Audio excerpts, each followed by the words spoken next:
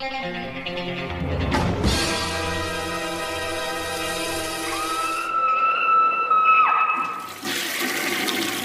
guys, what's up? It is week 275, and I have some decent movies to cover, and I have some not so decent movies to cover this week. This first one coming up is absolutely bonkers, and a lot of people would say it's not very decent, but a lot of people will go up to bat for it. This is from Visual Vengeance, and this is their fourth release, and this is Suburban Sasquatch. Now, this is by David Miscavige, and I believe he's done a bunch of movies. I'm not as familiar with this guy. I know he's an independent filmmaker, and so listening to the features and everything like that, this movie is one of these considered so bad it's good kind of films, and it's made in 2004, so it's kind of, I don't want to say it's before that trend where people made purposely bad movies like Sharknado, and it's always kind of been a thing, but it's got really kind of out of hand with Sharknado and stuff. So I would never call that this. This is one of these movies where everybody involved was definitely trying to make, a successful film.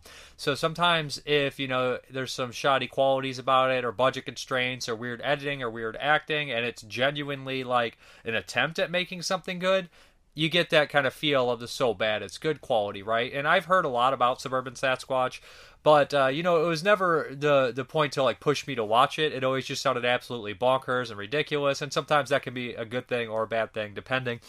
So, yeah, Suburban Sasquatch has a 100-minute runtime, and independent movies with long runtimes, you're usually like, oh no, but I caught myself enjoying this. It's absolutely ridiculous, and it's very funny this week. So let me get into the plot, essentially. We have a journalist who's looking to kind of make his big case, and he's trying to find this Sasquatch and get documentation of it, while there is a Native American woman trying to find the Sasquatch and take him out. It gets into real weird territories. What the hell the Sasquatch is, where's it from, and what all this kind of shit. It's absolutely ridiculous. There is some absurd editing in here to the point where I was like, what is going on? Why are the decisions being made like this? And it comes across hilarious at times. There's a point, of course, where the Sasquatch is attacking two guys who are fishing in a river, in a stream, or whatever you want to call it, and more so a stream. But this guy, he gets his arm ripped off, or the first point the guy says, Dave, like this, with his arms out, and then Sasquatch attacks the guy, and it cuts back to him and he goes, Dave, exactly the same. And the way that shot is done, it's pretty funny. But then I also feel always genuinely kind of bad when you're like watching someone's work, and they're obviously trying, and they enjoyed what they're doing, and I give props to anybody who makes a movie, but you're like laughing at moments that aren't supposed to be funny. You always kind of feel like you're an asshole at it, but some people love that, some people embrace it when it happens. So like I said, that stuff is it's pretty entertaining. The Sasquatch suit, it doesn't look necessarily great, but there's behind the scenes, and they put a lot of work into it, and I believe I've seen worse suits. So it's just a weird experience in general, the film as a whole. It's dirt cheap SOV. They added digital effects later on. And usually when you add digital effects in a low-budget movie, post, and you don't really know if you're going to add them or not, a lot of them look real rough. And that's the case here. If I'm not mistaken, is that this movie or the next one? Maybe both, where there's like a CGI eagle. This week I also watched the new Predator movie, Prey. And I couldn't help but notice some similarities between Prey and Suburban Sasquatch. A tough female Native American character taking on an unstoppable monster, possibly from space. Is he from space in Suburban Sasquatch, or is he a demon? He's some bonkers thing. Anyways, there's a lot of kills, there's a lot of hilarious acting and dialogue and awkwardness and silliness. So if that's the type of movie you'd like, have a couple drinks, sit down with a couple friends, and watch Suburban Sasquatch, it's definitely the kind of movie like that somebody would do a riff tracks on, which I believe there is a riff track on here. Of course, there should be. So as far as the special features are concerned, we have an archival 2004 SD master from original tape source, so this is an SOV.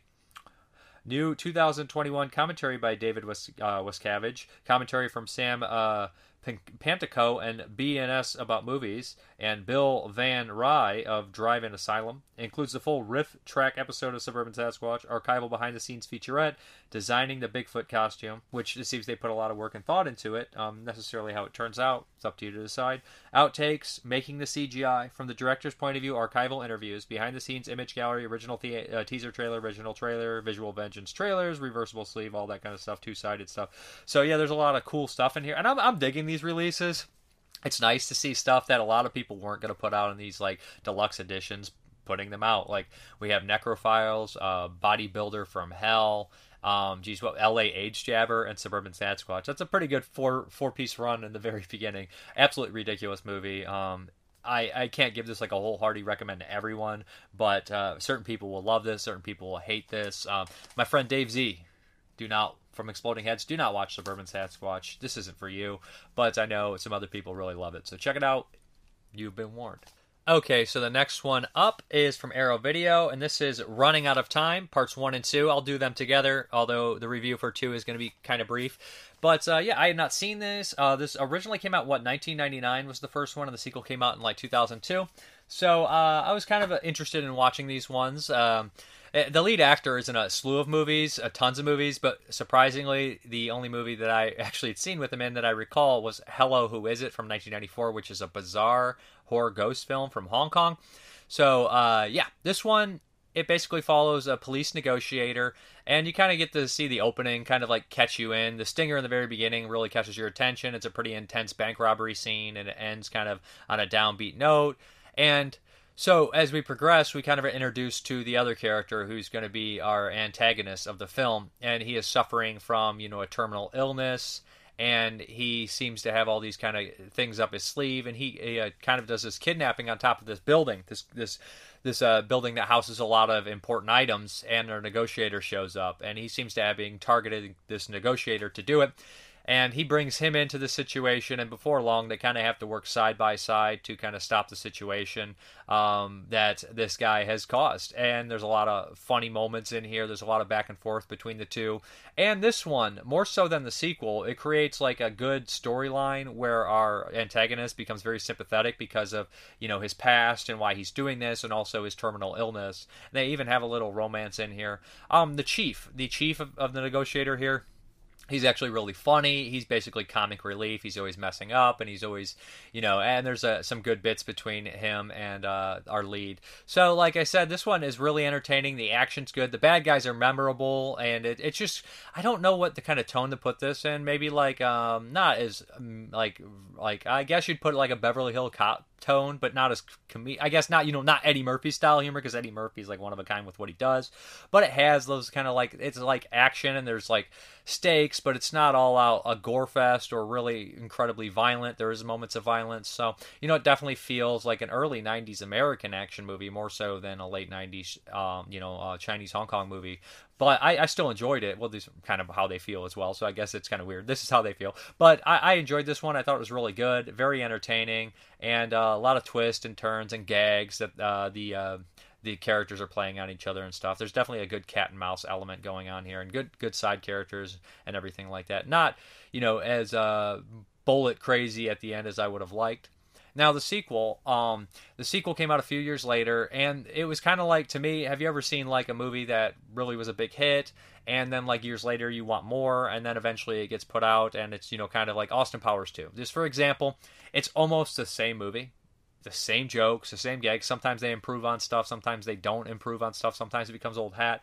And that's what part 2 came. Like, it's the same movie, it does a lot of the same things as the first film, with our same protagonist and a couple of the same people coming back, another guy coming back as a different character. And it adds like a gambling element, which I liked. And the antagonist is a magician, so there's some cool kind of stuff here. But there's also some weird CGI.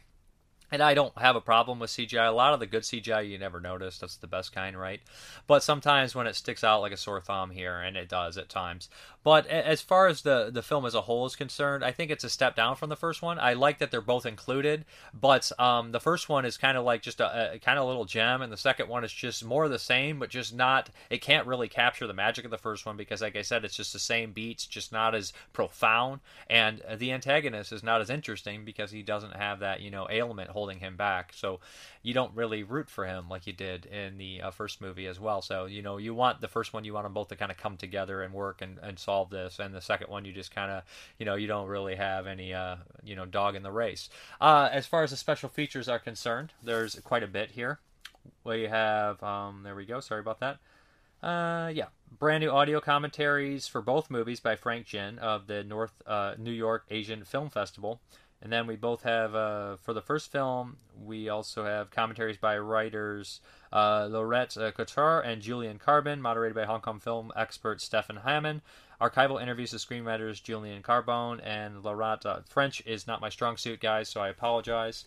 Then we also have the director's overview of Carbon and them again, archival featurette, archival interview with director Johnny 2, archival interview with stars Lang Ching Wan, archival interview with composer Raymond Wong, and then for the second one we have a commentary as well with Frank Shin, the making of Running Out of Time 2, an archival featurette Hong Kong Stories, a 52-minute documentary from 2003 by director Yves Montmauer, Johnny got his gun, about Hong Kong cinema mythology via Julian Carbon and Laurette Couture experience as screenwriters in the Hong Kong film industry, working for Wong Kar-wai, Choi Hawk, Daniel Lee, and of course Johnny 2, which is really cool to have all them people included and stuff. I did see Choi Hawk on there as well, being interviewed. So yeah, anyways, it's a nice release if you like the movies, and it's cool to have both in the same place. One's a good recommend, two is a slight recommend, but the documentary is cool too, so check it out. Okay, so I was watching a lot of 1980 movies, as I have been, and I kind of like got in this weird kind of like where I was like burnt out on them. So I was like, I need to switch it up. I'm going to watch something just right on that I feel like watching on my shelf. It's a little bit wacky looking. And this is from Culture Shock, which has been putting out a lot of weird movies. And this is American Scream. Now, I actually prefer the original cover art to this one. I remember seeing that. I don't know if I ever saw it in the video store, just like see movies not released on Blu-ray that you'd want. But it's the American Scream. Boy, this is a weird movie. 1988 comedy horror film. I put comedy before horror.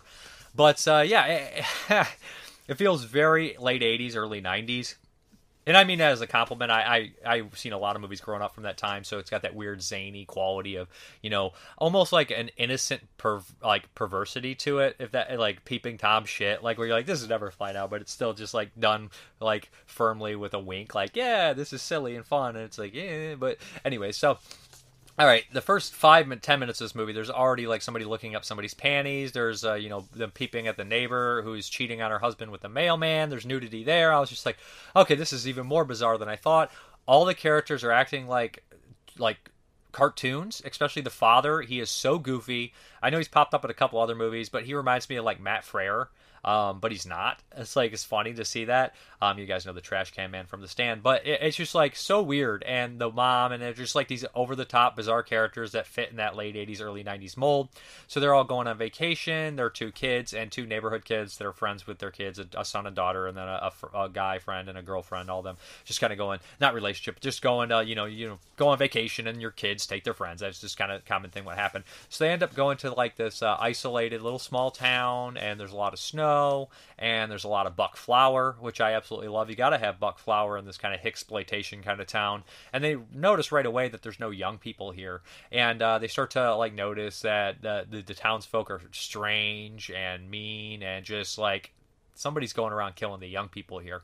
Now, Buck Flower is absolutely bonkers. He has this huge elaborate backstory of nonsense. I love Buck Flower. This role fits him.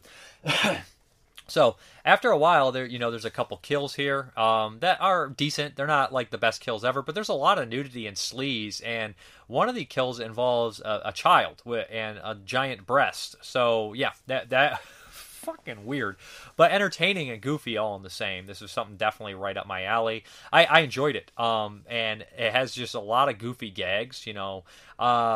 There is a good hallucination scene where our character starts to like imagine his dad like falling apart, which I thought was really cool. This is enjoyable, weird, silly stuff. Kind of like I don't know if I want to call it a gem, but it's going to be a gem for a lot of people, and it's really cool. It's out. Like, this is a movie that like I would have on a bootleg. This is 110% a movie I would have bought on a bootleg like 15 years ago, and just never thought ever it would hit DVD or Blu-ray. And now a lot of those are coming out, which is just bonkers to me. Like, we have so many of those old bootlegs that have just gotten actual releases, and I picked them up and just can retire that bootleg, which is great. But this is definitely one of those movies that just you thought would be lost on VHS forever. And I actually would say almost every Culture Shock release feels like that. I figured almost all these movies would be lost on VHS forever. I'm glad they're not. So that's pretty cool stuff here. So yeah, check out American Scream. Did I even say the title? I feel like I did not say the title, but it's The American Scream from 1988. Boy, oh boy, here we go. So I had to pop in a Vinegar Syndrome. Like I said, I wanted to break up the random stuff. I had been watching all the same kind of stuff, so I wanted something a little random. So I decided to pop in the Film Mirage, 1988-89 classic by legendary Italian director Umberto Lenzi. This is Hitcher in the Dark. That's right. This one I've had on DVD, and I never actually watched my DVD, so I was like, well, we got to fix that. I always loved the cover, and right when I noticed it was Film Mirage, I was like, oh no, we might be in for a really goofy time. If you guys don't know that, it was the production company of like Joe D'Amato, and it released a lot of goofy movies like Troll 2 and Crawlers, and I think Deep Blood, and Door in the Silence, the Fulci movie. So a lot of mixed bag kind of films, like people like Claudio Fragazzo would make movies for them, and Umberto Lenzi. And it's just crazy that Umberto Lenzi and Fulci made a Film Mirage movie. And of course, I think even the first one that Joe D'Amato produced, I don't know if it falls under his label. That was, not maybe not his first, but one of his early ones was Michele Soave's Stage Fright, which is an excellent movie. So anyways, Joe D'Amato behind this company, Umberto Lenzi directing it. This is just this weird, bizarre movie. Like a lot of these ones are shot in like Florida, and I feel like they're filmed in English. They're filmed in this area, but all of them have this unique, weird quality about them. And I would say a lot of the imports, Italian movies, they would always try to be American. But for some reason, this batch of movies from Italy, the late 80s, early 90s, are the ones that are like the most guilty of just coming across super awkward. Night Killer is another one, like where they just feel like so forced in the best kind of way. So we have here is a Tom Cruise kind of lookalike character. He's in a handful of films. You might recognize him. And he's kind of like Norman Bates style person. He has mommy issues, but he's way worse. He has entitlement. He's from a rich family. So that kind of character, the incel kind of character that, so many of them are prevalent today and have always been. They just didn't have a name. So what happens is he's driving this RV cross country and across Florida, and he ends up picking up this girl and murdering her in violent fashion, taking pictures of her nude body, all this kind of weird tropes or stuff that serial killers or murderers would have, dumps her body, that kind of deal. So we kind of understand who he is and what he does. Then he spots this girl dancing with her friends, and she's like just kind of dancing, not even provocatively, but this triggers him because, hey, he's a weirdo and he hates women and he hates, he resents a lot of, sexual stuff because he's all fucked up. He ends up kidnapping her after she gets, in a fight with her boyfriend. And he's torturing her throughout the entire mind games, all this kind of stuff. And we start to get like a glimpse into his backstory, why he's like this. And meanwhile, the boyfriend decides to go look for his girlfriend and starts to lead on and everything. And it ends, with these three having this confrontation and all this kind of stuff. It's really sleazy. The lead performance by the Tom Cruise style guy is so bonkers and over the top and whiny. It's like the kind of perfect for what he is, like in that kind of type. You just want to punch him, and he's just like, that's the kind of character he is. And the extras in this movie are exactly that. They're just over the top as hell. Like, for example, there's this wet t-shirt contest. I kid you not, there's a wet t-shirt contest in this movie. Hey, it's in Florida, right? You gotta have it. So American. It felt like, the R-rated version of Married with Children for a minute here. So, essentially, like, they're having this wet t-shirt contest, and all the extras are just, like, doing they're on Arsenio Hall or something. Like, they're like, and it's just so silly. And over the top. Like, there's a part where, let me finish the wet t-shirt contest. Like, literally, then, like, the women are pulling down the shirts to get, like, more votes, and there's kids, like, 5, 6, 7-year-old kids at, like, this water park in the background walking, and, like, you're just like, and, like, even at one point, the announcer's like, hey, there's a family place here, and it's just like, I can't believe it. It's just, like, flashing, like, 10-year-old kids, like, and it's just, not that I'm a prude, I just think it's fucking hilarious. Crazy. And then, like, the extras, and they're at, like, watching it drive-in, and there's like, ha ha ha ha ha ha, laughing at the most mundane comedy, like broad mundane comedy. It's hilarious in that aspect, and it's just not intentionally, like, goofy. It just comes across goofy, which a lot of these Film Mirage movies do, and I enjoy that quality. Like I said, sometimes it works and sometimes you feel bad for it, but the movie is still quality in a lot of ways. Like, the cinematography is really well done. There's this nice looking picture, although the motivation of the character is a bit goofy in the scene. It's very on the nose. He finds this dove. It's like this mad killer. He has sympathy for this hurt dove, but he finds this hurt dove and he takes it out and throws it, like, so it can fly away. He tries to help it, and there's something stuck in its wing, and, like, the shot there is just like the beautiful setting sun. It's like magic hour. There's like purple. It's just so good. It's just like, in some aspects the filmmaking is always quality, and it's just maybe like the obvious language barriers and stuff like that, and differences in culture that kind of make for goofy moments and everything. But I wish there was more kills. But it has its sleazy moments. It's not an intentional comedy, and some really good cinematography all at the same time, and locations. It would make a nice, double feature with Welcome to Spring Break, also directed by Umberto Lenzi, and this kind of time frame, in this kind of vein as well. And I remember liking that one. It has John Saxon and is Michael Parks in that movie. Maybe some other familiar faces. As far as the special features are concerned, we have an archival interview with Umberto Lenzi. But more importantly for me, we have a commentary track with film historians Sam Deegan and Kat Ellinger. And I love their commentary tracks because they always stick up for people like Lenzi. They mention, Argento gets all the credit for the Italian directors, but he's like, oh, lots of people like Lenzi and Martino, they don't really get any love. And they're right. They are right. I mean, like they mentioned that Lenzi was doing this even before, Dario was. So I mean, they show a lot of respect. Although I am a bigger Dario fan than Lenzi fan, it doesn't negate the great things that Lenzi did for the genre. So anyways, Hitcher in the Dark from Vinegar Syndrome. It looks good. It sounds good. I thought the sound mix was really well done, and the movie is sleazy, goofy, and just something that you might really enjoy. I think if you like Night Killer, you'd like Hitcher in the Dark. Okay, now we're going to talk about the new Predator film, Prey. Now, Prey is actually on Hulu, so if you want to check it out, it's directed by Dan Trachtenberg. He did 10 Cloverfield Lane, I believe, which is a really good film if anybody hasn't seen that. So here's what it is. I love the first Predator, and I like the second Predator. It's been years since I sat down and really focused on it. And then, after that, I really wasn't too much into the Predator films coming out later and everything like that. I'm a huge fan of the first one, so I heard some decent things about this. So I sit down and start watching it, and I notice, like, the dialogue comes across really awkward and really just...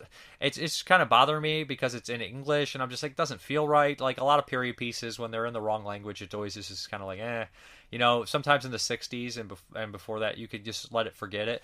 And then somebody told me, there's a Comanche dub of this. And I'm like halfway through the movie, so I switched over to Comanche, and it completely destroyed that problem for me. So I was like, oh, wow, this just, it took away one of my big negatives of the movie. And the flow was just better, that it just came across more natural, and I really liked that. First and foremost, I thought this was shot really well. I thought that they picked a beautiful location, the landscapes, the cinematography, all that stuff was well designed, and it looks so natural and beautiful. So that really helped with the movie. And now I don't know if they did any digital touch-ups on the background or not. I'm sure they did, but I didn't notice them. So which is another, hats off kind of deal to them.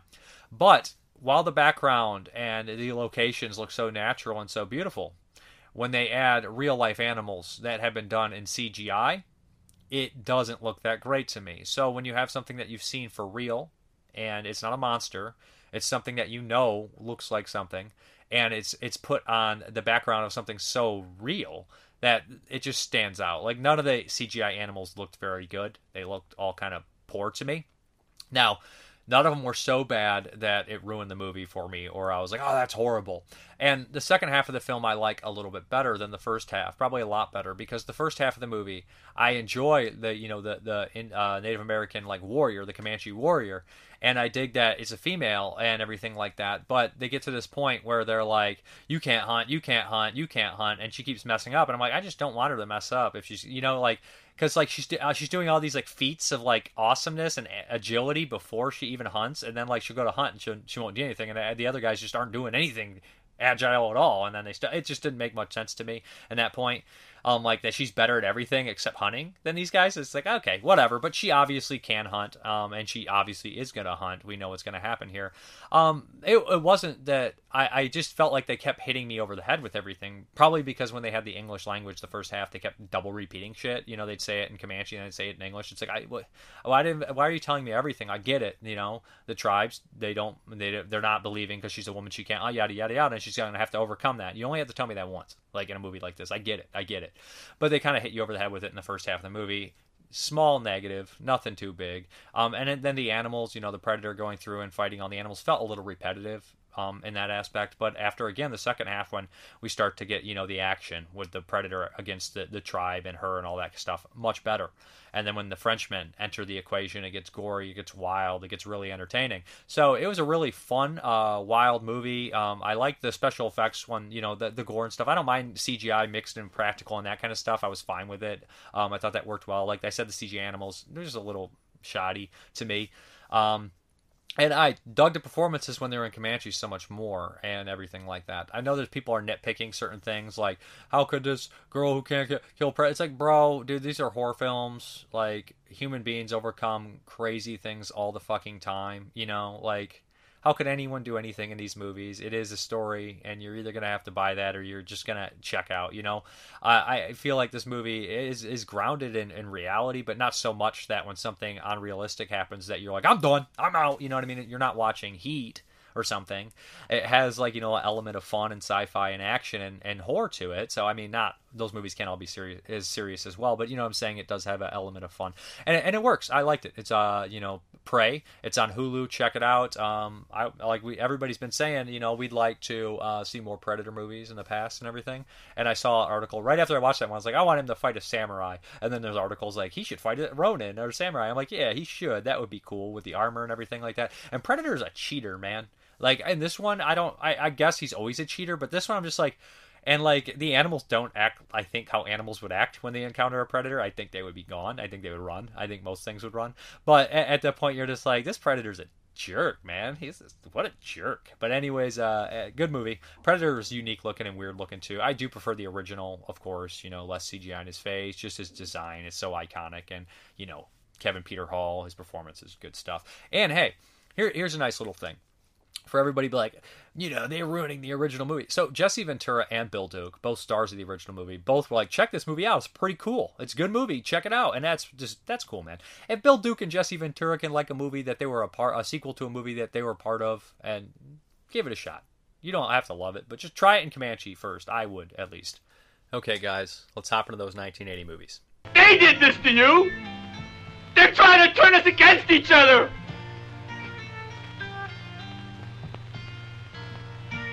Just look at them. What do they know about friendship, anyway? I'll get them. You watch. I'll take care of those sons of bitches. Watch it, Alan. I'm shooting. Oh, good Lord. It's unbelievable. It's horrible. I can't understand the reason for such cruelty. It must have something to do with some obscure sexual rite or with the almost profound respect. Getting very careless. Blood in your hair. What will we do? You want to look pretty, don't you? Pretty for me. I can't believe you're not afraid. All you have to do is piss on it. Good you care blood, ain't you? God damn it, Ralph, get out of here. Go on, get. Leave people alone. You'll never come back again. Oh, shut up, Ralph. It's got a death curse. Evil. God, my leg! God, my leg! I'm here. You're here. There's a fog bank out there. Messenger of God. You're doomed if you stay here. Demanding everything, including blood. John, I want this material burned. All of it.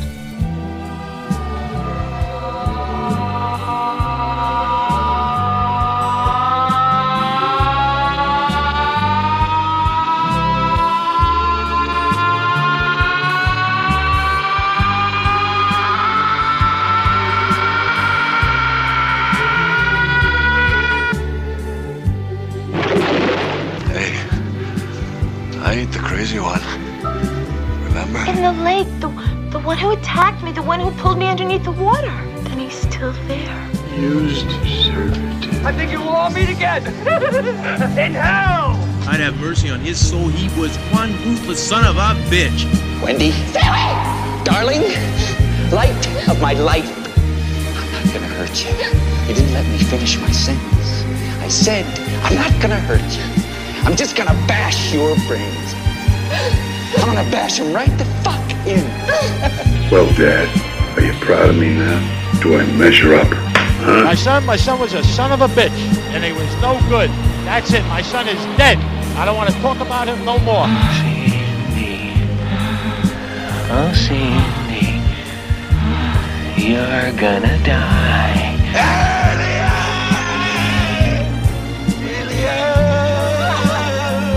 Mater lacrimarum. Ma'am. Mater tenebrarum. We didn't find any boy. Mater suspiriorum. You know as well as I do, it takes all kinds of critters to make Farmer Vincent fritters. I wonder who the real cannibals are. Okay, and the first one up is Dr. Heckle and Mr. Hype.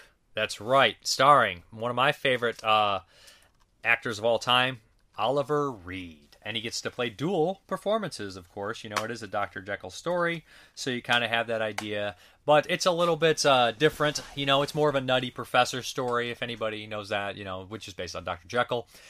Very unattractive person. He's a podiatrist, and Oliver Reed. He takes a serum that another doctor has developed in his practice, and he turns into the handsome Oliver Reed. What's really cool is when he is Dr. Heckle, he's very ugly. He's this green-faced monster on the cover, but his inner monologue is that of handsome, sinister Oliver Reed. But then when he turns into Oliver Reed, his inner monologue is that of Dr. Heckle. So that was a nice little touch there. This is very goofy humor, very ridiculous humor, very dated humor. Now, there'll be other movie I talk about from 1980 that has the same type of humor, but completely falls flat on its face. Well, to me, I really, really loved watching, Oliver Reed play these dual performances and just having these dumb, obvious jokes and, the flat-footed private eye who legitimately has, like, flat feet and he can't be hurt. It's just so much ridiculousness. And of course, a bunch of people take this serum and they go from like heavy ladies to beautiful women and all sorts of bonkers kind of stuff here. Like, this is a enjoyable, goofy, broad movie. And it has like a lot of funny stuff too. Like, I would put it in like the caliber of Silence of the Hams from 94, but much better than Silence of the Hams, if anybody's seen that. It's almost, it's kind of a parody of Dr. Jekyll and Mr. Hyde. Of course it is. But it has, Oliver Reed. And he goes around and he starts to, like, be completely infatuated with his looks when he's Mr. Hyde. And anybody that somehow insults his looks while they're on the accident or on purpose, they have to pay the price. So he starts to kill women. A couple in kind of graphic detail. It kind of crosses that line. Did this one end up being rated R or not? Yeah, it manages to get rated R, and I can see why. It has some gory bits here and there and everything like that. But there are some other people in the cast I should mention. Dick Miller has a great cameo as a garbage man. He keeps popping up. I love Dick Miller. Very funny stuff.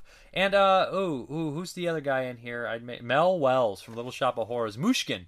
Mushkin's in this from the original 1960 Little Shop of Horrors, and so is Dick Miller. So, obviously, the director or the casting director was a fan of Little Shop of Horrors, but who isn't? So, he's got two of them.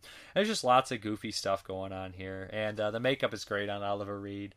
And just having him just be completely out of his fucking mind and just weird, bizarre performance. This movie doesn't feel like 1980. It feels like 1993. It looks and sounds and feels just like something that would have came out in the early 90s that Oliver Reed was in, like Severed Ties or something like that. I like it. I know it doesn't have that many high ratings, but you guys remember I'm also the guy that loves Meet Wally Sparks. So it is what it is, right? Humor is very subjective, and I dig this. Okay, the next one up is from the BBC. It's like a miniseries. I think it was in 2 episodes. I don't know if it counts as a movie or not. I'm counting it. And it stars David Hemmings, who I love from Deep Red and a bunch of other stuff. And this is Dr. Jekyll and Mr. Hyde. So the BBC, okay, obviously a very, big company, does a lot of classy stuff. And they're not a stranger to horror films. So this one's about 1 hour and 54. And, it's based off the same material as, Dr. Jekyll and Mr. Hyde. Very different movie, though. Robert Louis Stevens Perkins, the great story. If anybody's ever read, the short story or novella, whatever it is, of Dr. Jekyll and Mr. Hyde, I would really recommend that. So David Hemmings here he's like dating this humanitarian woman. He's kind of a humanitarian in his own way too. He's very stiff upper lip, as Dr. Jekyll, and he's older and he's just kind of run down to a certain extent.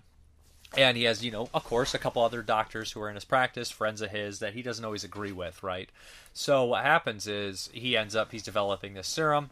Of course, he takes it, and he turns into Dr. Jekyll. Now, in kind of the vein of like a Edge of Sanity with Anthony Perkins, he starts to frequent, I can't remember if this is in the book or not. I remember in the book, he is more so like a smaller man, a younger, smaller, hairier, more aggressive man. And this one, of course, he becomes handsome, and he starts to frequent these prostitutes more.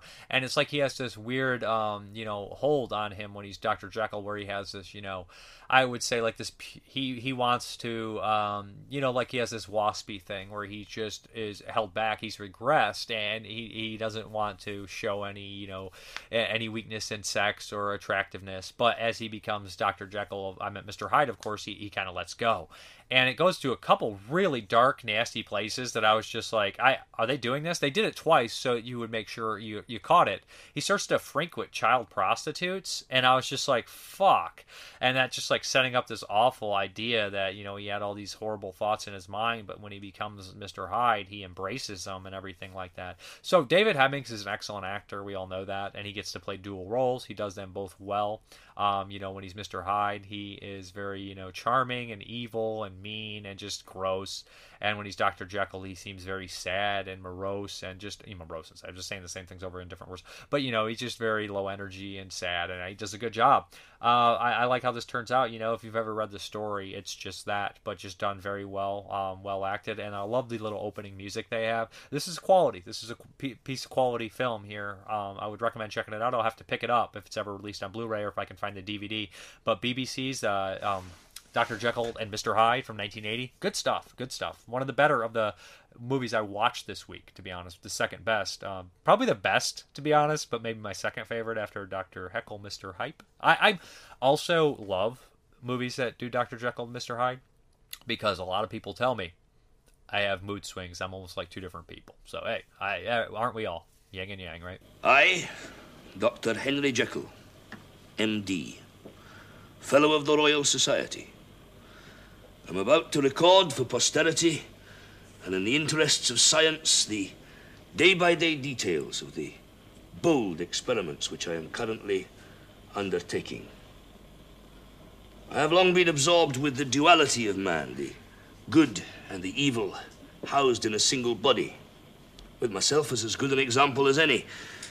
If the twin sides of my nature could be separated, then the unjust could go its own way without disgracing its more upright twin, and I could be left to do the good works to which I have dedicated my life. And I believe that I am on the brink of decocting an amalgam based on opium derivatives and the alkaloid from South American mescal, made soluble in ether, which, when mixed in the right proportions, will both prove my thesis and bring peace of mind to myself and to all mankind.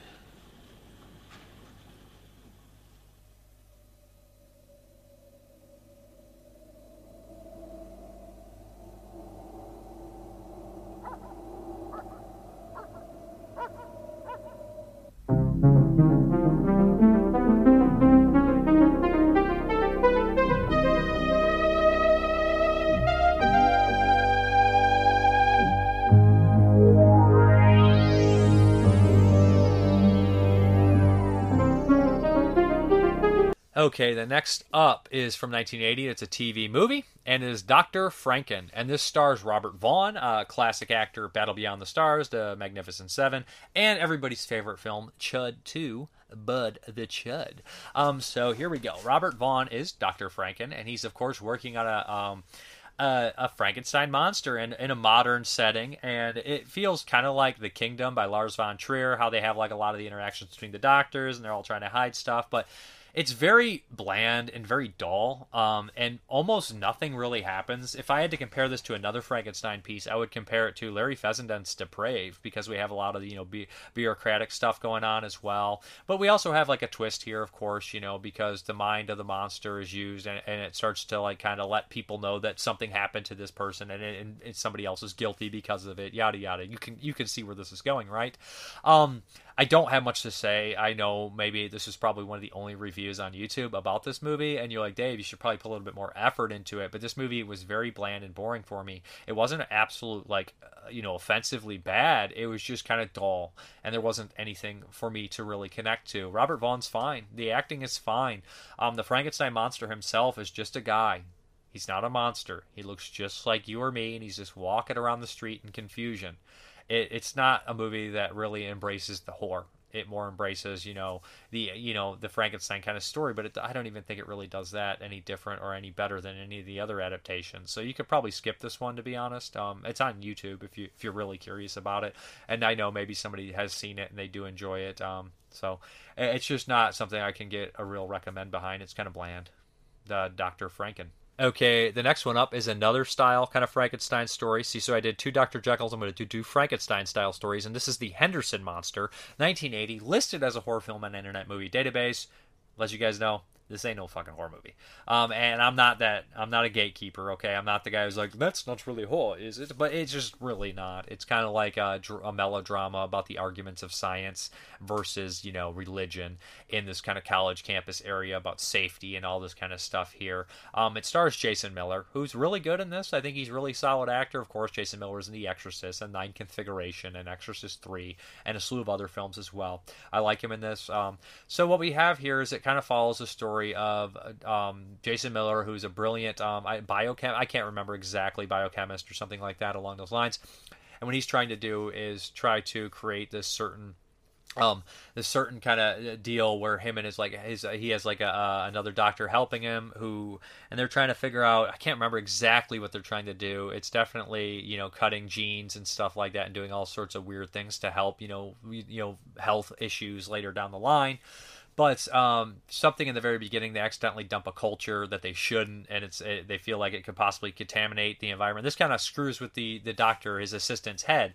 And a lot of other things start to play into factor. We have a new mayor who comes in, and the mayor, he's like kind of comes from a working class background, and he doesn't really like, the college and the sciences and everything like that. So it's almost like the local town, the religious people are kind of like, the villagers who want to burn down Frankenstein and everything like that. So we start to get into these, a lot of these philosophical questions and what ifs and all this kind of things. And there's another scientist there who is part of the atom bomb creation, so he has his input. And then we have our female scientist, female doctor's husband, who is like a writer, and he is just a drunk, and he's a complete asshole, and he's so annoying. And a lot of the moments he has interacting with his wife, you want to kick him in his balls. In fact, everybody in this movie kind of comes across as unlikable, but they all seem fairly realistic at the same time. So it's just like watching all the people's negative sides all the time, and you kind of get that. You have like the head of the college who's doesn't care really about safety. He wants that cash cow in this doctor and his experiments. Well, Jason Miller could care less if he's gonna, who cares if he fucks up somewhere? Nothing's gonna happen. He's more concerned about glory. And then we have the writer, who is just so happy at just playing devil's advocate. He doesn't care who he hurts. We have the scientist who doesn't know what she wants, and then we have I have Jason Miller, like I said, and the other scientist who seems to maybe possibly come from a genuine place, but maybe slipping on his reality as well. So you're just riddled with all these different conflicting factors. And the mayor, of course, who doesn't really care. He just almost has a hard on to get rid of this scientifical place.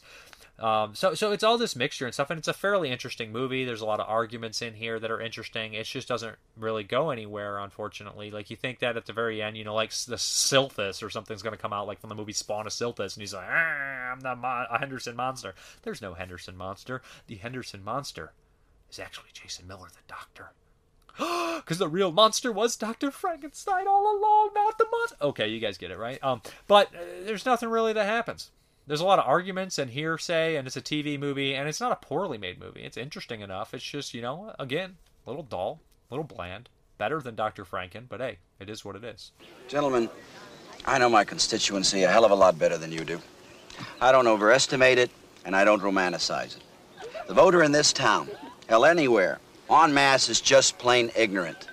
They're afraid of scientists, they're afraid of PhDs, and anything they're afraid of, they're sore as hell at. They feel left out. They don't know how, but they're sure they're getting the stick. Now, I'm telling you, gentlemen, you may be scientists and historians, but now you're talking about my field, my discipline. Now, the hearings will be held, and if the mayor and the city council are convinced that there is a danger to this community, whether your experts agree or not, that ordinance will pass. I promise you only one thing, a fair hearing without prejudging. But if you fail, let me warn you, don't feel that you can appeal to the ordinary citizen, because they're going to be right behind me with torches starting up the hill to burn the castle. Rub. Oh, yes. Send my lunch bill to City Hall. Mark it personal, please. Well, now, Mayor. Alan, I told you this meeting wouldn't work. Now, Tom. Tedeschi, you ought to be put away. Dr. Henderson. Next up, we're going to talk about a couple vampire movies. The first one up is the animated movie, The Tomb of Dracula. So yeah, this is a Japanese animated film. It's based on the Marvel Comics, which was like, I think, a 70-issue run. I've not read the comics, so I don't know how true this is to the comic books. From my understanding, they meshed a bunch of storylines in and tried to create an hour-and-a-half movie. So this is dubbed in English. I could not find a subbed version. So, okay. Right off the bat, you kind of learn that, you know, Dracula is not necessarily the antagonist or the protagonist. He's kind of just in the middle. We have a group of vampire hunters. I think one is Van Helsing's nephew, like down the storyline. It may be a relation to him. We also have, you know, a distant relative of Dracula that is brought in to take him out, and then someone else that, you know, lost a family member to Dracula. So all three of these vampire hunters are after Dracula. At the same time, Dracula has stolen a woman from Lucifer, Satan. Satan is the main villain of the film. So essentially, you know, Satan is after Dracula. These vampire hunters are after Dracula. At one point, Dracula loses his powers, and he has to, like, face off against, like, other vampires and survive, and, you know, all that kind of stuff is interesting and decent. You know, I think this one's a decent watch. I enjoyed it. I thought it was interesting. It's the only animated movie I watched for 1980, and it was one of those things, like, to see how, like, early Marvel movies were adapted and see how, you know, actually obscure a Marvel property can be in the Tomb of Dracula. I know that the Universal monsters kind of made their way into the Marvel universe, like the Frankenstein monster and stuff like that, and there was the Werewolf by Night, and Blade is not in this, although he was in the comic book run, so a lot of people were upset about that. I enjoyed this to a certain extent. I thought Lucifer was scary and cool. Some of the dialogue is a little iffy, but the dubbing is probably not great, and some of the storyline is and like mashed together and just really fast paced to where it's not perfect, but there are some good moments in here, especially when, you know, the ghouls pop out, like the old vampires, and come after them and stuff like that. I would recommend watching Vampire Hunter D from 1985 over Tomb of Dracula if you're looking for, like, some great animated, you know, vampire action, or even the sequel Vampire Hunter D Bloodlust over Tomb of Dracula. But this is cool to watch. I'm glad I watched it, and I'm glad that I you know, can talk about it and reference it and stuff like that, because it's unique and different, and a movie that I didn't probably know existed until like 5 years ago. So that's cool stuff. Okay, the next one up is another vampire flick. I try to go like get eight obscure kind of classic, like, takes on old monsters out of the way this week. Not that they're going to be poor, but what I did realize is, you know, like, with the 80s coming in, we had that, like, late 70s, and we had that nihilism and stuff, that real fucked up stuff, and it was carrying into the early 80s, and, you know, like, we started just to get, like, the fantastical special effects, and we still had the Grindhouse, so we had all these mixtures of things, and there really wasn't much room for, you know, classic horror. The Hammer House of Horrors was the last breath of Hammer, and these other kind of monsters coming in were kind of dying on the same time. So this one is Mama Dracula, and I gotta say, this is the worst fucking movie I think I watched for 1980. And I know I don't want to be negative, but I'm going to talk about it anyways. Louise Fletcher stars in this.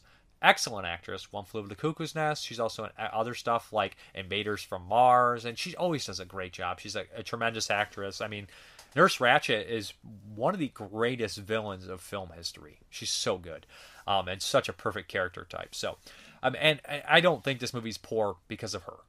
She plays Elizabeth Bathory, how some people say it, you know, the old count who used to bathe in virgin's blood. But hey, it's nowadays, it's modern times, and it's hard to find virgin blood. It's even hard for her helpers, who are like these two twin brothers that are very goofy, and a lot of the movie is them just doing stupid shit that's not funny. So here's what it is. The humor is very broad all over the place, and like I said, I like goofy, silly humor. I loved Dr. Heckle, Mr. Hype. I've seen that movie a couple times now, but I like Meet Wally Sparks. I like stupid shit. I like the Three Stooges, okay? I like all this stuff.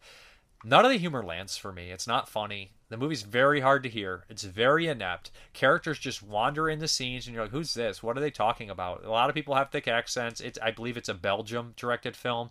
And, Belgiums aren't funny, I don't think. I people are like, you haven't seen this obscure 1974 Belgium? You'll have so many Belly... I don't know. I'm sorry. I can't think of any time where I thought French or Belgian films were that funny. Good. Lots of great ones, right? Like Jean Roland, French, and stuff like that. But it's just like, are they really known for their humor? Well, if their humor is anything like Mama Dracula, no. Fuck no. It's just not funny. None of the jokes land. There is some nudity. Like, they do have a couple minutes of nudity and stuff like that. I just couldn't never get intrigued. I dare anyone to give this movie 100% of your undivided attention. I dare you. I don't think it's possible. It's not possible for me. I had a hard time getting through this. There's a Mill Creek version of this. It looks like shit. It looks like a downgraded VHS thrown on a disc and digitized with 8 other movies on a single disc or something like that. I'm sure that's what it is. But this movie is brutal to get through. The jokes don't land. The best parts really are the opening with the painting and the narration. You're like, oh, this could be interesting. And then it just dives in. There's a doctor who's trying to develop, a blood serum for her, and he just has like moments of being goofy and silly too. Aren't very funny. He don't know much charisma from anybody except, of course, Louise Fletcher. But again, this is the worst movie in 1980. I would put it over, what was it? Monstroid is better than this, much better than this. So yeah, this has got to be the worst one in 1980. Okay, next up is one of 2 of the Mummy movies I'm going to talk about, and the first one is, of course, The Awakening. Who directed this one? Mike Newell. That name's familiar. I'm curious what he did besides this. Anyways, the star Charlton Heston. Everybody loves Charlton Heston. This would make a good kind of like double feature with Saturn III, because you get to see Kirk Douglas like midlife crisis, and you get to see Charlton Heston midlife crisis here. So this is based off, what is it, the Seven Jewels story by Bram Stoker, which also the Blood from the Mummy's Tomb from Hammer Films was based off the same short, and these share a lot of similarities. So Charlton Heston is an archaeologist, and he's obsessed with, getting to this tomb and whatnot. And his wife is currently pregnant when he gets there, and he's so obsessed with it. They open it up. There's a strange curse, and like a lot of things just like lead him. Obviously, there's a supernatural element that's going to lead him every time somebody tries to shut this project down, or anytime somebody tries to get away from what they're doing. They die a horrible death, a la Final Destination style, and there's a lot of movies that kind of did that before Final Destination, like The Omen had those deaths, or Soul Survivor had those deaths, or this one had those deaths, or any Mummy's Curse movie had that kind of like random act of God death, where you're like, well, I fell down the flight of stairs and something hit me. Final Destination did it a different way, incorporated some really awesome things, but the Mummy's Curse and stuff like that, a lot of people died in mysterious circumstances and whatnot in kind of random fashion, and The Awakening has that. In particular, one death involving some glass was actually well done and pretty decent. In fact, this movie's pretty solid. It's not horrible. It's just a little slow, a little dull. Charlton Heston is good in it. I enjoy him in it. I like watching him with that fake beard and the ridiculousness, It's good. It's the better of the 2 Mummy movies that I'm going to cover this week for sure. And it's about as good as a 1980 slow-paced Mummy movie can be. How I compare it to Blood on Mummy's Tomb, I like this one better. I know a lot of people probably prefer Blood on Mummy's Tomb, the Hammer movie. It's probably quality-wise better. It has Aubrey Morris and other people in it too. But I always felt like that movie never was really completed properly. I can't remember who did that one. Was it Michael Carreras or something? And I think something happened with that movie. The director died halfway through, and it shows. This one, like I said, it's kind of dull, but it's nice to see the same story told in a different way. But it's very similar too. It's not even told that different. I think it's very similar. But of course, the daughter starts to be taken over. Reincarnation, of course, from this ancient entity. At the very end, there's like a reveal that Charlton Heston is like, "What? I didn't know." It's like, like, how could you not know that was happening? Like, are you blinded by this or something? He's supposed to be blinded by the whole thing. It just doesn't necessarily work in that aspect. But as a whole, I think the movie's decent. 3 out of 5 or something along those lines. I would maybe watch it again if it popped up on TV. I can't see myself being like, we got to watch The Awakening every Friday night. But it's okay. It's not horrible, and I'm glad I watched it. You gotta watch at least one mummy movie from 1980. I believe there's another one too, like The Trip or The Whip of the Mummies or something. If I have time, or if I think it might be a sequel, so I might avoid it. I'm not sure. And the last 1980 movie is The Curse of King Tut's Tomb. Now, I believe the same story is told in 2006. And, this King Tutankhamun or whatever. So the big actor in this one is Raymond Burr, and he's like an Egyptian guy in it. Not very convincing. He's wearing this big purple robe, and he wants the contents, of course, of the tomb. So this one is more like it feels like a docudrama, but it does have the horror aspects. Of course, it has the curse, and a lot of the same similarities happen here. Harry Andrews is in here, right? And he's in isn't he in Vault of Horror? He's in one of the old He's in one of the Hammerkiss movies, if I'm not mistaken. Oh boy, I can't. No. He's in Theater of Blood, I believe. I believe he's one of the of course, the critics. So anyways, essentially, it's kind of the story of them going in here. There's a curse, and people start to die from the curse of King Tut's tomb. And Raymond Burr wants the contents. There's a lot of, bureaucracy going behind the scenes. Don't have much to say about this one. I was definitely bored during this one. This is probably my second least favorite movie. It just didn't have much to do in it. And like I said, it's very hard to make a good mummy movie. And it really is. And, Paul Naschy's Mummy's Revenge is top tier mummy movie for me. And I don't want to be rude, the original, obviously, and some of those ones are classics. But as far as mummies are concerned, it's just not very easy to make a great mummy movie, and this proves it this year for sure. Did 1970 have a mummy movie as well? I think it did. And before anybody's like, well, you got to watch The Devil's Story if you want to watch it. I've seen The Devil's Story, okay? And I stand by my statement. There's not a great mummy movie. There's great mummy moments. I mean, there is some great mummy movies, all right? But it's hard to make a great mummy movie. And I'm not really talking much about Curse of King Tut's Tomb because I don't have much to say about it. Especially after I kind of just said everything that happens in this happens in The Awakening, except The Awakening is the better version with different, more interesting kind of style and story.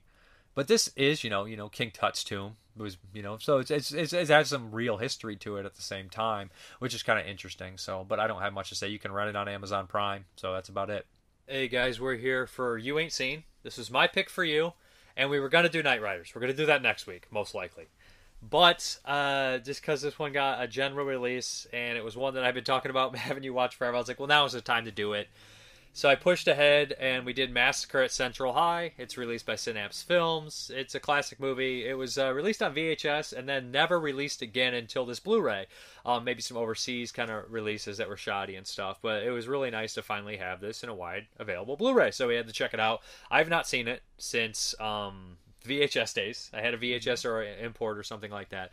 And I was interested in having you watch it because I feel like it's a big precursor to Heathers. And I think it definitely, the writer or director of Heathers definitely saw Massacre at Central High. More so the writer because it's in the writing, I would say.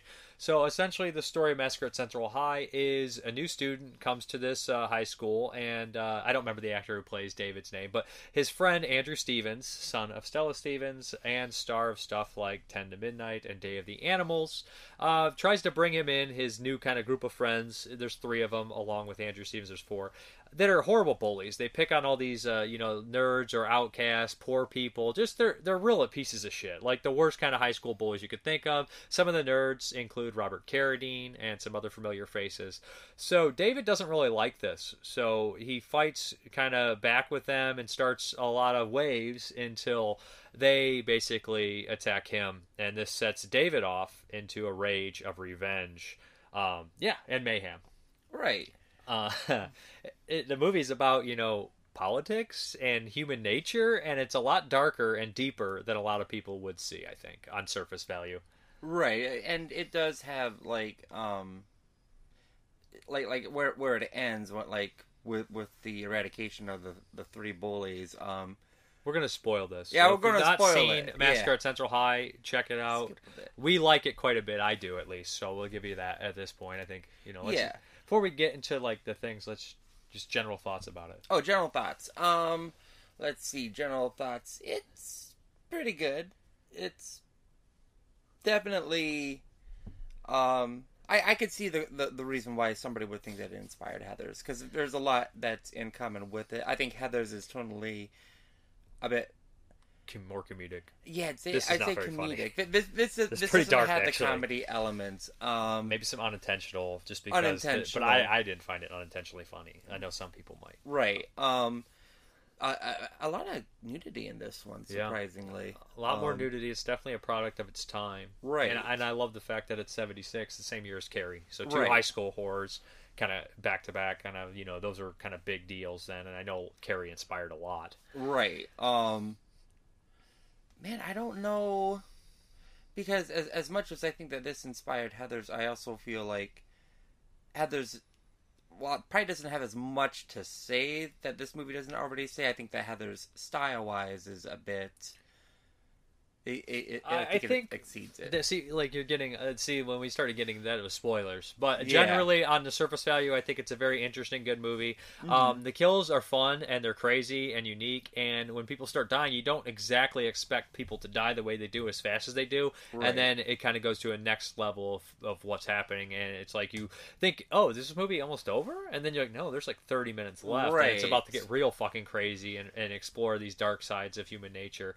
And it's perfect that it takes place in high school now, because like people like in this day and age, because it really does kind of fit that mold. Mm-hmm. So I guess we'll spoil a little bit.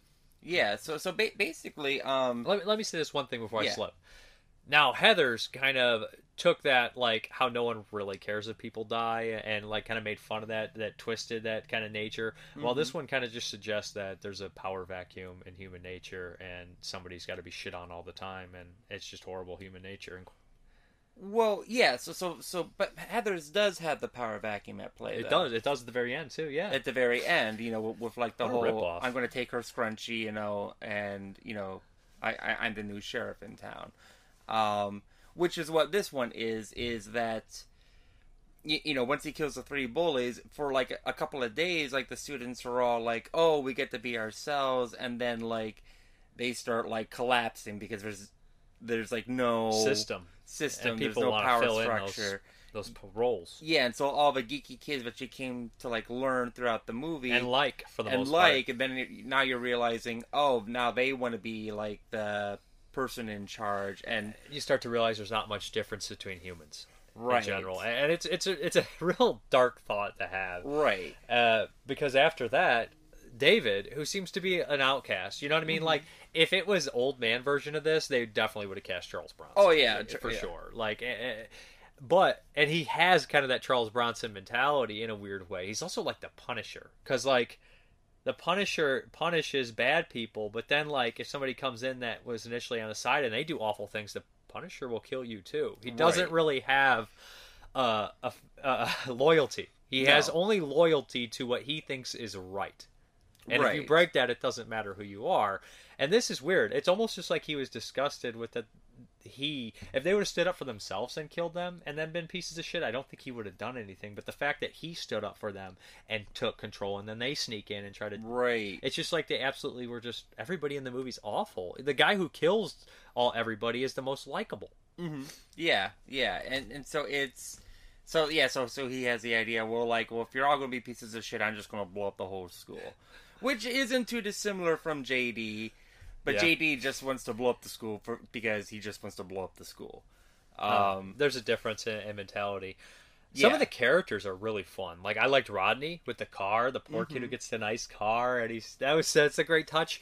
And the first kind of initial, when the nerds start getting killed, because you don't really expect this, the one we have the hearing aid, but the next one, the big guy, the fat kid, who basically, he's not even that fat. Like, he's average weight in today's world, but in 1976, like, that's the fact. We heard the story, he had to gain a bunch of weight for the movie, like 20 pounds in a week.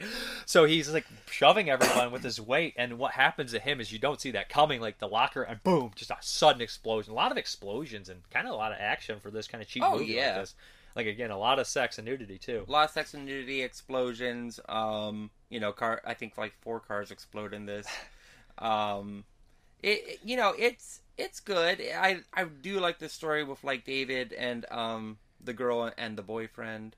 Yeah. Like, you know, the love triangle. There's definitely a love triangle there. And Andrew Stevens, I guess, probably is the most likable because he has at least he's torn and stuff, and he has the idea that he tries to stop it. But he's also not the most likable either because he kind of caused a lot of this. Oh, yeah. Instead of just leaving his bully friends and hanging out with David and saying, listen, don't fuck with him. I'm out of here. Mm-hmm.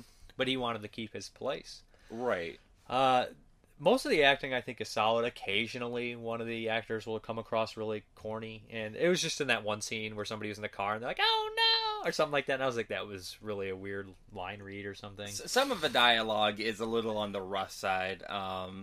And I think, like, as a result, it causes, like, lines to be delivered in, like, a very unnatural, almost after-school special kind of way. Yeah, and that music, the song. Yeah, the right. The theme song doesn't help that. But I've grown to like that. This director wasn't American, which is even crazier because although the dialogue might suggest that, how it's delivered and stuff, it does have, like, an inherently American kind of mentality when it comes to the killings, I would say, and just the violence in schools. But I guess that's just predicting ahead of time, right? Right. I mean, you know, anything like pre-Columbine, it's, you know, any violence in school, like, I don't know if that's, like the main... I mean, we've had, like, violence in schools, and we've had shootings before that, mass shootings and stuff. You know, there was just guys walking down the street shooting people. It's happened before. Charles Whitman. You know, it's not, but... It's not like it's never been wasn't there. Typically in the school as much. I don't think that it was in, like, the public consciousness until, I think, Columbine and then everything thereafter. Because you do look at stuff like, you know, like this, Heathers, to an extent Carrie, but Carrie's a bit on the supernatural side. Well, Class Tragedy Girls, too, is another one that involves murder in high school. And Class 84 is another one. Those are all, you know what? Those are all great movies. Oh, they're all great. And there's something about high school horror, but I just think is you can either do it really well or really bad. Like you never know what you're gonna get. Like, so I mean, even Scream is more of a high school oriented horror. And usually slashers, they feel like they should be. They're usually a little older in high school. They don't take place all in high school. Although there's a lot that do. There's a lot that do. You get like The Faculty and no, it's not a slasher though. I'm talking about the '80s slashers. Had their share, but I feel like more so they were older. But I think it's important that, like, when I say like a high school horror, like high school has to be like a main function in the movie. It has to be Faculty the is high school horror for sure. of the movie, like something like Scream, like they're not looking at like the high school experience. You're right. But something like this or Heathers, to an extent, 1984. It's like teach. The teacher, you know, it's like we haven't covered that on here. I can't believe that's one of my favorite movies. I haven't covered it on here. Really, at all? Both of us have seen it, so yeah. So it's just the one thing, and I've covered Class of 1999 on here, which is also one I love, and even its sequel, Class of 1999 Part 2, The Substitute. Is Class of 1999 not the sequel to Class of 1984? Yeah, for some reason there's 3 of these movies, and so weird. And the third one is just like a cheapy. It's not horrible. It's just a cheapy action movie. What's the one with John Lovitz? Oh, High School High? High School High? No. Yeah, High School High. That has nothing to do with the horror movies. It's John Lovitz in high school and fish out of water. Is it Louise Fletcher as the principal? She is. I just talked about Louise Fletcher and Mama Dracula, which is a dog shit movie, but not because of Louise Fletcher. So anyways, as far as the special features are concerned, we have this like featurette making of. It has interviews with a bunch of the people, including Andrew Stevens. There's 13 principal actors in the film. So it's a big cast. They got 6 of them, I think, or 7 of them to talk. Which is pretty good. The 3 main bullies aren't there. Rainbow Smith is dead. She died. And I don't think any of the females are there. So that 3 major females and the 3 bloods, 6, and they got the other 7 for sure. So they got Robert Carradine's on there, Andrew Stevens, the guy who played David. So and they have nothing but nice things to say about the director, really. And it was just kind of a lower budget affair, but they think they did a good job, and I think they did too. I think they made a really cool movie. And if we did, they already did 76 on 22 shots, so I wouldn't get to make a top 10. Be very hard pressed not to have this on my list. I think this would be on my list of top 10 from 76. I don't know any other movies that came out in 76. Carrie, The Tenant. Do I like this better than The Tenant? Yes. Yeah. Yes, so do I I. I mean, I know people like that. It's not in your book. It's in your book, but it's not in my book. So I'm going to read it on Terror on Tape. James O'Neill. Okay. A Massacre at Central High. 3 out of 4 stars. pretty good. Maury, the new kid at inner city hellhole Central High, is brutalized and crippled by a ruling gang he later seeks a gruesome vengeance upon. The surprisingly potent mix of Death Wish and To Sir with Love has horror and slasher overtones, boasted by a clever plotting and a great exploitation cast of older high school seniors since Blackboard Jungle. So I am going to give this 8.5 out of 10. I'm quite a fan. Did I see Blackboard Jungle? Is that the one with James Dean? Maybe it is. I think it is. I think James Dean only did 3 or 4 movies before he died. Yeah. Rebel Without a Cause, East of Eden, and is the Blackboard Jungle. I think Blackboard So I don't know, but what do you give this? This is a 4 out of 5. It's a good rating. It's a good yeah. I mean, it's a good fun movie. I do like Heathers a bit more. Heathers is your style. You've seen it first. Style. It has more money. It has the bigger actors. It has the more professional. It's just it's also more of a comedy. It's more of a comedy. I think it has a better better script. Honestly, I think that I would say this. The polished dialogue and stuff is just better. It's more quotable. Fuck me gentle with a chainsaw. Well, and the thing about Heathers and its dialogue is that when the writer made the phrases that are spoken in Heathers with teen slang, it's stuff that he made up. He didn't try to make what teens were saying at the time, because he wanted a timeless piece of work, similar to kind of how Clockwork Orange is linguistically. Yeah. But then those phrases, I think, from Heathers then permeate into popular culture, and kids' phrases change all the time. I'm at that point now where I don't understand what kids are talking when they're talking to me. So with Heathers, he had what was the line? "Fuck me gentle with a chainsaw." They were supposed to say something else, and they were like, "No, we hate that line. You're not giving that line." And they said, "Fine." They get a "fuck me gentle with a chainsaw," and then after they're like, "That was worse, wasn't it?" They're like, "Yeah, actually, it was probably much worse than the line we initially had. That's on you, though." Well, when she says, "Do you have a brain tumor for breakfast?" And then, the Heather that said that eventually dies from a brain tumor in, the early 2000s. Stop it. Swear to God. So, what are we watching next week? I guess we should watch Knight Riders then, because we did a bait and switch. Well, I mean, both those movies are both movies we wanted to watch for the show, and it's not like you're getting, Red to Kill, which you were in love with. It's, your favorite movie now. All right, absolutely. You see, he picks a movie, and then he changed the movie, and then so I had to pick his pick from last week. So you wanted to watch that. You didn't lose a pick. I lost a pick. Do you want to do 2 picks in a row after this, Knight Riders? I think I will. Fine, then we'll do Knight Riders next week, and then you get 2 picks. Yeah, and you're gonna be sorry for him, because I'm still not gonna think of a movie to watch. No, you're gonna what is it? Then I'll be like, Contraband. And then you're like, what? Okay, we're done. All right, we're done. Let's get into these questions, comments, concerns, all that good stuff right when I sign into this tablet. Okay. Gorky M. Glad you did a review of A Chinese Ghost Story. I love that film as well as the second one. You also might want to check out another classic film called The Bride with White Hair. Absolutely batshit crazy, starring Bridget Lin and Leslie Chang, who was the main actor in A Chinese Ghost Story. Sadly, he killed himself when he jumped to his death from a hotel balcony. He was a huge matinee idol over in Hong Kong, but he was secretly gay and couldn't deal with it. I have that, the Eureka Blu-ray. I'll have to check it out. There was a sequel, too, if I'm not mistaken. Bride is also directed by Ronnie Yu, of course, who did Bride of Chucky and Freddy vs. Jason. Check it out if you haven't already. I would like to see you and Jeremy discuss Contraband, another early faulty classic. I look forward to your segments every week. Keep up the good work. By the way, are you familiar with the Spanish horror film called The Corruption of Chris Miller? One of the best Spanish horror films ever made. Yes, I actually covered that if you search my old reviews from The Vinegar Syndrome. Mike Obey, keep up the great content, Dave. You're my go-to channel for weird and the wild and the obscure. Keep it cult, buddy. Thank you. Thank you very much. Thank you very much. Can't believe I just did that. Zach Nolan, I think a conversation with you and the dude from Serial at Midnight would be very interesting and helpful to your channel. What would your top 10 films with carnival settings be? I basically ask what top 10 or what short video segments you would want to be. I love that one because I love carnivals. And somebody says, Ilk Vomit says, if Dave don't have Ghoulies 2 as his number one, I would be shocked. It's going to be on the list. Nick Mua, good to see your spirit is restored, sir. YouTube would be poor without a weekly dose of Mrparka. As for the short TikTok segments, perhaps the 5 best Lovecraft-adjacent films as a decent, direct adaptations of Lovecraft are sparse, not to mention the whole cancel Lovecraft because woke PC bullshit, or a list of your acting performances that you deem good. I don't know if anybody actually ever tried to cancel Lovecraft. I mean, come on. We all know. I mean, he's not obviously not a good guy, but made some great stories, and he was like 100 years old. He'd be like, what, 150 now or 200 years old? Who cares? I never really heard anyone say anything about Lovecraft cancellation, to be honest. I feel like maybe I'm just not there seeing it, but how would you react if they tried to cancel the zombie genre? I mean, in what context? Like, you know what I'm saying? Like, I don't know if they try to cancel the zombie genre. I just don't understand why. Like, it's a hypothetical question that has no real merit or reason.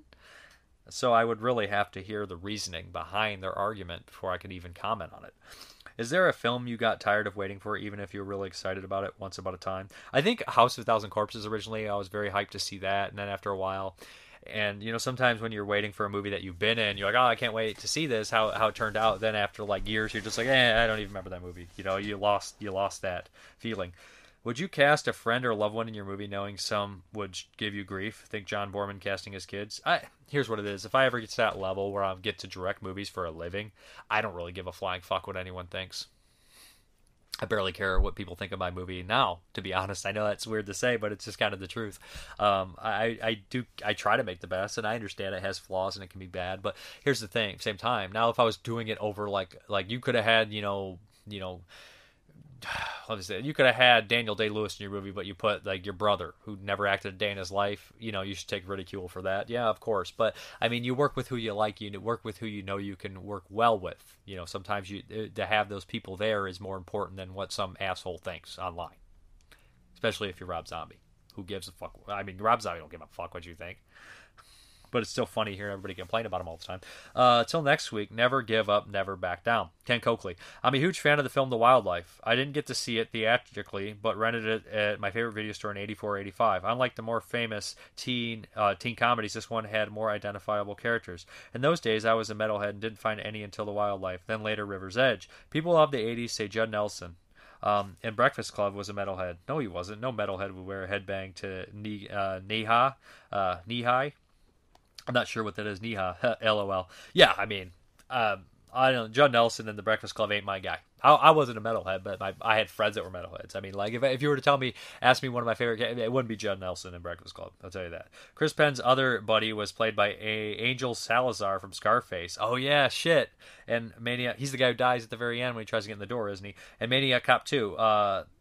Hart Bachner as the jerk cop. Dean Devlin, the producer of Independence Day, played the liquor store clerk. Lee Ving from Clue and Get Crazy, as well as Punk Legend, played the cable guy. The incidental music was done by Eddie Van Halen.